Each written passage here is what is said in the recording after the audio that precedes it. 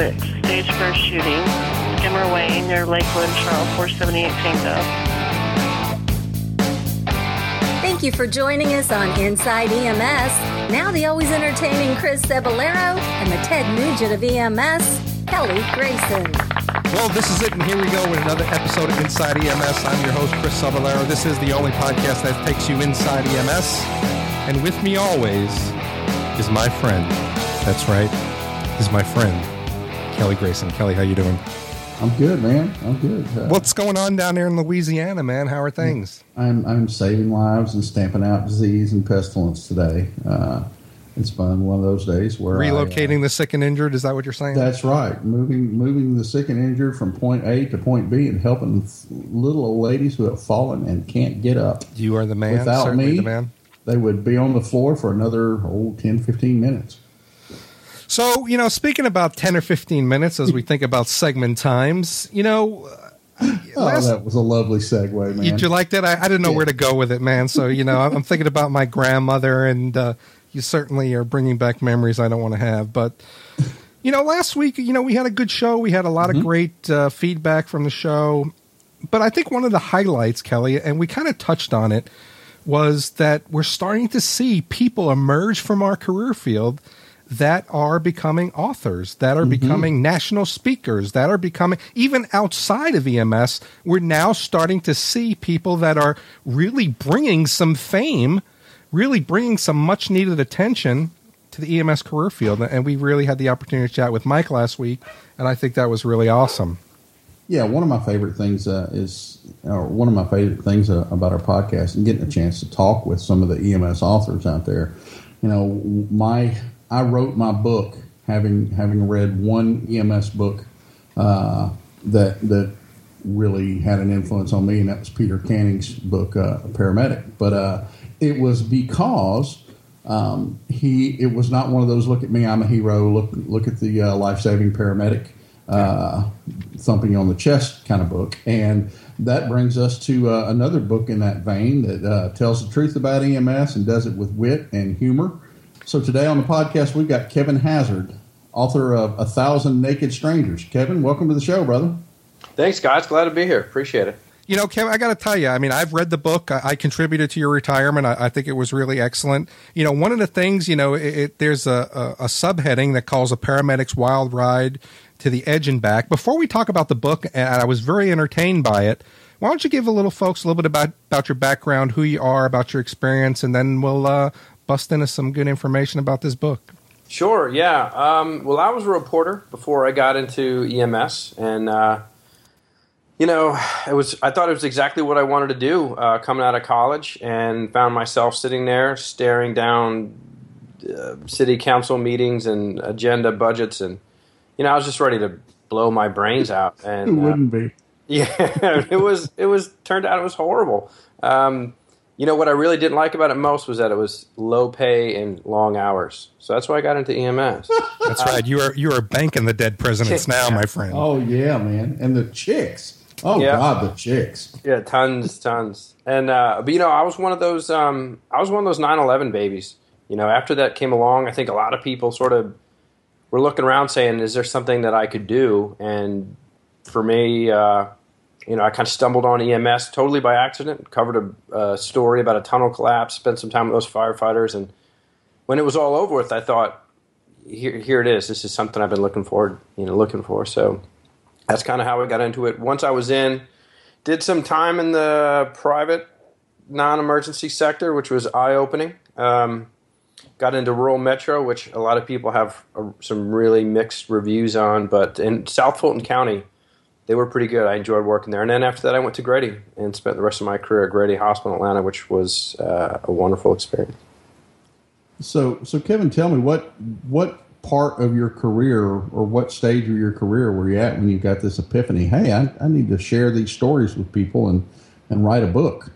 People, because I had been a reporter, people were sort of pestering me to write them down in some way. If you remember, like 06, 07, 08, blogs were kind of becoming big, and people just kept talking about them. And when I got home, that was the last thing I wanted to do. You hear people who go home and they watch an EMS show, and you think, dude, you just spent 12 hours on that ambulance. Do you really want to sit down and watch somebody else's version of it?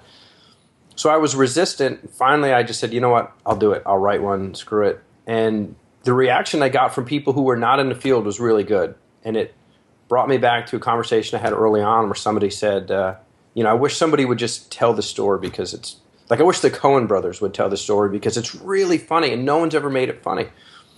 And so that was, I started writing a blog and it seemed to scratch that itch that people had. And then it wasn't until I was out, though, that it occurred to me to write the book. I was gone for about 1.5 years by the time I sat down. Now, I think that's maybe some of the healing, too, that goes into that. Because one of the questions I always ask, and I'm not going to bore you with it right now, is how much therapy was this for you as you've gone through this process? But here's the question I want to focus on now. When you read the book, I'm able as a paramedic to say, that's exactly what that smells like, or I know exactly what he's talking about. But I think one of the great things about the way that you constructed it was the people who don't know about the career field are going to be able to feel the fear. They're going to be able to feel the passion. They're going to be able to feel that life and death because you mastered that very, very well. So I guess I guess the question is, who's going to play you in the movie? That's what I want. Who is going? No, that's not the question. But Kelly Grayson has volunteered to do that, by the way. But so my question to you is that as you sat down to write this, did it give you that flush of emotion that you had at the time, or was it finally the antidote that you were able now to, to share with everybody? It was a little bit of both. There were a lot of things that I didn't really get into with my wife while I was doing it, just because you tell people the funny stories, but they don't want to know everything. So there was some of it was great to be able to reveal some things now that it was done. But one of the ways that I brought back those memories was I listened to music that I listened to a lot in various stages of my career, and would just go for a bike ride or a walk or something, and just try to remember what it was that I was feeling when I was in school, how scared I was, or how I felt when I was, first, that when I hit that level that we all hit when you're 3 years in and you're like, damn right, I got this thing under, I'm in now and I can do no wrong. And it was good to, to bring back that rush of emotion. But I guess everybody has skills. My one skill is, being able to tell you the 4 or 5 cents you're going to get in a downstairs bedroom for a 32-year-old whose life's gone nowhere. I kind of touched on it a little bit earlier, and we were kind of talking about how, we try as hard as we can. And the Grady system's a high-performance EMS system. A lot of us have the opportunity to kind of feel the pressure of running 300 calls a day. And we take some of that home with us. We try to deal with it as best we can. I didn't share those stories with my wife. As far as my wife knew, I was a fisherman. She probably didn't even know I was a paramedic. But, so as you now start to write this book, did you find it to be some type of therapy, some type of closure? Because, we hang on to some of those emotions sometimes. And when you sit back and you're writing, those experiences down, you kind of sit back and say, oh, my gosh, I did see that. I mean, is there a little decompression there? Yeah, there is. I think we all probably, regardless of what kind of system you work in, you're not going to be well regarded if you come back at the end of every shift and be like, damn right, I just did that. Let me show you guys what I did. Every other medic would run you out of the building. You can make fun of people, and God, you can be brutal, and you can say, the most horrible things to everyone, and that's just part of how it goes. That's our sense of humor. But to talk about yourself in any positive way is really frowned on in all the places that I work. Nobody wanted to hear that sort of nonsense. We all know how tough the job is. We all know that we wouldn't be here if we couldn't get it done.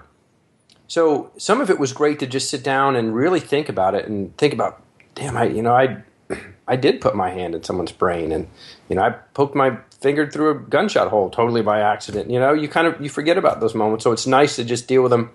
But at the same time, I don't think I ever really sat down and thought about, like, what did this career mean to me? What did running all these calls mean to me? What did having these experiences, like, how has that changed me? Because when you're in the moment, that's just not the way you're viewing it. It's your job. You go to work, you punch in, you punch out, you hope you don't get hurt, you try to stay out of the supervisor's way, and you make sure you don't run out of gas. Yeah, that's pretty much it. That's been pretty much my career motto for all my time at EMS. Don't run out of diesel. Work a night shift because there are less supervisors, and that sort of thing. So, Kevin, how much of the or how well did writing the book, the act of writing it and reliving all those stories and getting in touch with all those feelings you had when they actually occurred, how much of that was a battery recharge for and reminder of what you really got out of EMS? It was quite a bit. When I first got out, I felt like it was time for me to go. Everybody has a different arc, and I was at that point, where I was kind of bitter. And if you're one of those people who it's going to eventually build up on, it's probably better to walk away or find something else, because no one wants to be that guy, just that angry dude who's just sitting around giggling when his patients die, but we all know them. So when I left, I was glad to be gone. I would hear a siren and think, man, I am glad that is not me in that damn thing. And then sitting down and writing this, you remember how hard you worked to be good. How I took it really personally if I made a mistake. I mean, patients die. Hey, it wasn't my fault necessarily that I saved somebody. It's certainly not my fault that you died unless I made a mistake. And those things I took personally, took pride in knowing what I was doing.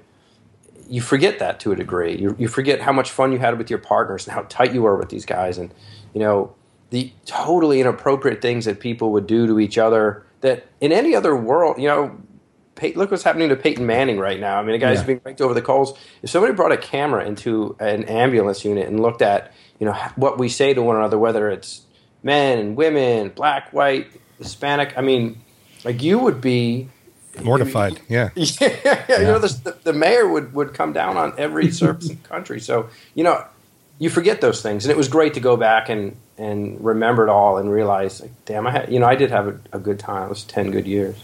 That's awesome.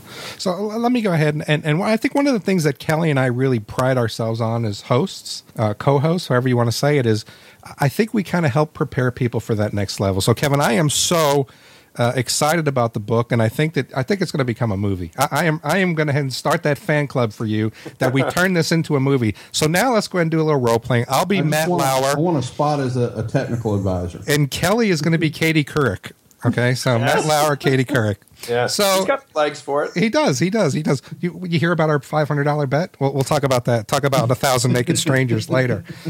But so really, I guess my question is, what do you want people to get from this? I mean, because this isn't the ordinary, paramedic story. This is really the nuts and bolts of what we do. So the lay person that's out there reading it, and everybody who's out there listening to us that are in the career field, if you want people to know what you do, 1,000 naked strangers is something you want to give them. That probably didn't sound that well, but so the people that are going to read it, what do you want to get out of it? What do you want them to get out of it when it comes to your message? I was surprised by how little people understood the career field. And I know that, 1969, the first group of medics really hit the street. So we're new, and, because it's medicine, it's not as sexy as firefighting. And so we're that faceless group that they was referred to as fire, police, and other emergency personnel when something has gone wrong. The only time you see us really in popular culture is after Bruce Willis has loaded his partner into the back of the ambulance and they give that dreaded double tap on the door. Bamboo slaps. Too dumb to know when to drive away. And that's how we've been portrayed. And it just occurred to me, listening to people talk and then having done the job for so long, I wanted people to know what was going on. This is happening right under their noses. And I never wanted someone to refer to me as a hero. I think that's a bad description of it. I never wanted a handshake or pat on the back or free cup of coffee at McDonald's, but I still wanted people to know what was happening right on their street all the time. And some of them are their neighbors, so they're out there doing it. Really good things are happening, and people are working really hard at a job that is the first one to get overlooked by, of all people, by the ones that are paying the bills in City Hall. And I just felt that more than anything else, I wanted people to know what this job was and have an appreciation for what it is that everybody out there is doing. One of the probably the highest compliment I get from other EMTs whenever I write on my blog or people who've read my book said, you've been in my truck or you tell our story and and thanks for sharing it, what it's really like. That's the sense I get from 1,000 Naked Strangers. I'm only about halfway in, working at it every day on my Kindle when we're posting, but I'm liking it, man. It tells our story so well. It'll be a lot easier when the picture book comes out, Kelly. I think you'll be able to get through it faster. That's the Fire Chief's version, the pop-up book. What is it, Kevin? They do have coloring books for adults now. Oh, is that what? Yeah, okay. Yeah. You're going to come up with a Fire Chief version that's a pop-up book? Yeah. Scratch and sniff, I think. Hey, let me ask you a question before we get to the last question, which is how we can contribute to your retirement and where we can buy this great this great book. You said something that I want to get your opinion on, because Kelly and I kind of talk about this on the show. As you said, you never needed the pat on the back, you never needed the handshake. You don't consider yourself to be a hero. And I think I've always had the contention of the reasons we don't have this feeling is because people don't give us the appreciation and the recognition that we need to do our jobs. I got to tell you right now, as an EMS leader, I'm going to say that everybody who does this job, regardless if you're on a transfer truck, regardless if you're a first responder, you do define as a hero. And I'm calling you a hero. It's something that we're not comfortable with. But are we not comfortable with it, Kevin? And Kelly, I want to know your opinion as well, because we don't get those accolades. If we got those accolades, we'd be more used to getting them and we'd appreciate them more. Yeah, I guess there's probably some truth to that statement. I think for me, it comes down to the fact that, I signed on to do what I was doing. I knew what I was getting myself into. And so, there are those quiet moments where you get some old lady who, let's face it, is calling only because she's lonely. When you sit down and you hold her hand and you just talk to her, to me, that has a big emotional impact as saving the 7-year-old who's choking on French fries. Absolutely. But does sitting there next to that old woman make you a hero? Does it just make you a good person? I don't know. And but I think that, I think that's a discussion that we probably need to have as a community is how do we view ourselves? And yeah, I think you're right. I don't know that I'll hear it said to me often enough that I'll be comfortable with being called a hero. You're my hero, Kelly Grayson. Yeah, well, but you have low standards. There you go. That answers that question.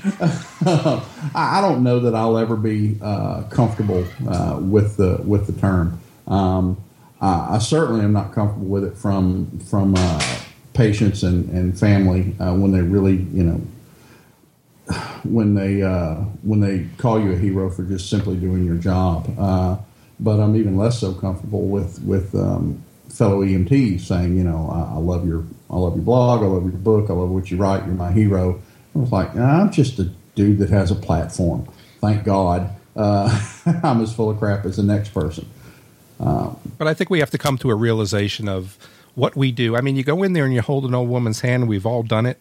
And we've all spent longer than we should on scene to try to comfort someone. Mm-hmm. But who's to say that woman isn't going to shoot you? Who's to say their son isn't going to come in and start blasting? And so just walking into somebody's house where you don't know where the outcome is going to be, in my opinion, I think defines. But let's go ahead and push that aside. Kevin, so for the people that are out there, and I'm going ahead and give my support. I've read the book. I was entertained by it.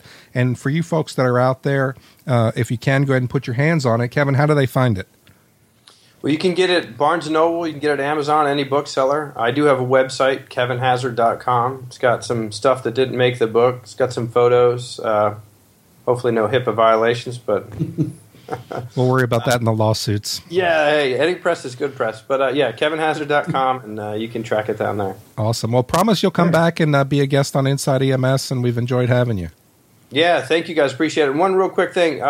Kelly, I appreciate you saying that. You mentioned that it made you feel like you were in the ambulance, and I didn't set out to write a book for EMS providers, but I wanted people to read it and say, this is how we tell our story to each other. And so to hear someone who's been in the field say that they got that feeling out of it is a big compliment. I appreciate that. Well, my pleasure. And I look forward to seeing you in a couple of weeks at the Metro Atlanta conference. You know it. All right, Kevin. Well, thanks for joining us.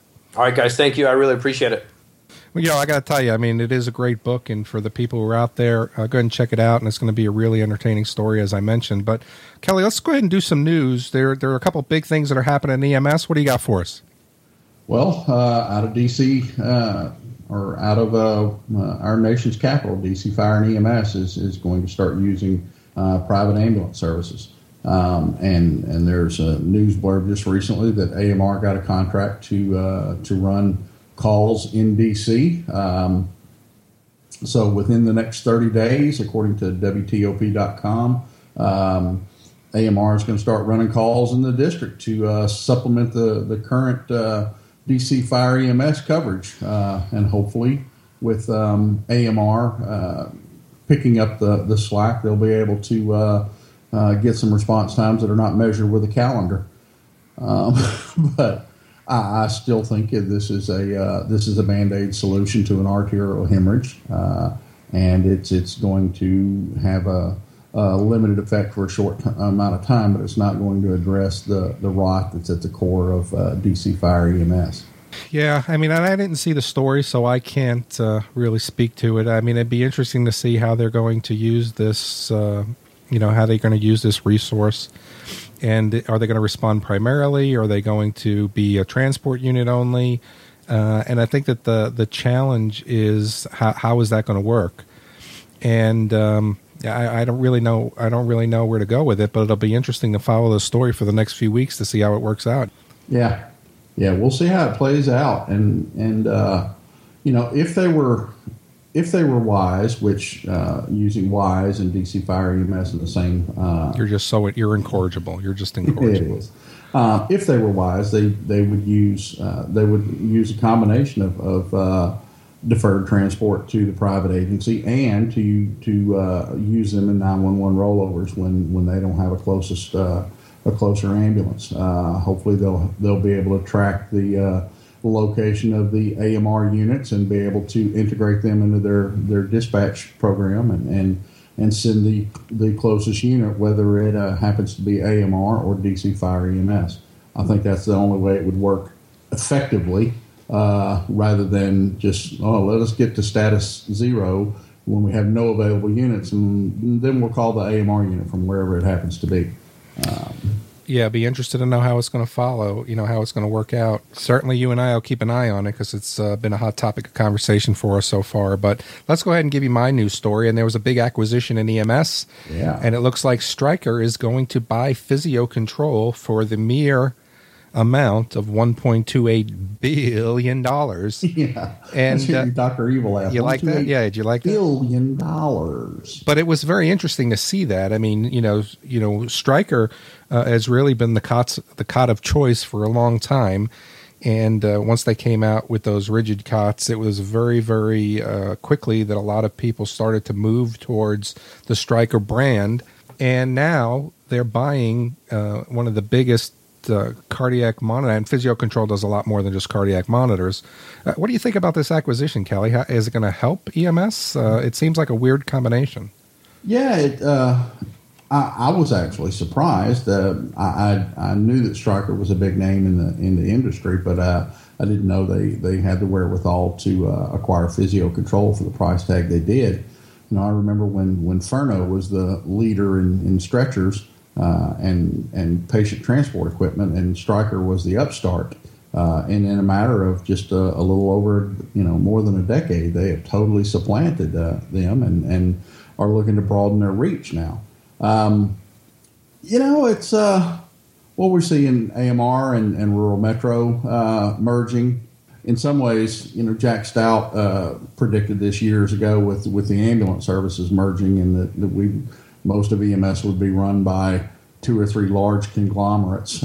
Still hasn't come to pass, although the AMR and rural metro acquisition is moving toward that direction. A lot of these device manufacturers and these supply vendors are owned by large holding companies, and I guess this makes sense for them as far as fiscally to merge. I don't pretend to know the motivation, but hopefully this works out for them, and each company will wind up stronger after the merger. Yeah, we'll certainly see what kind of corporation that they're going to be. And, one of the things, anytime you think about an acquisition, you kind of think about how is it going to impact. And I've tried to sit down and think about how Stryker and Physio Control are going to maximize the companies.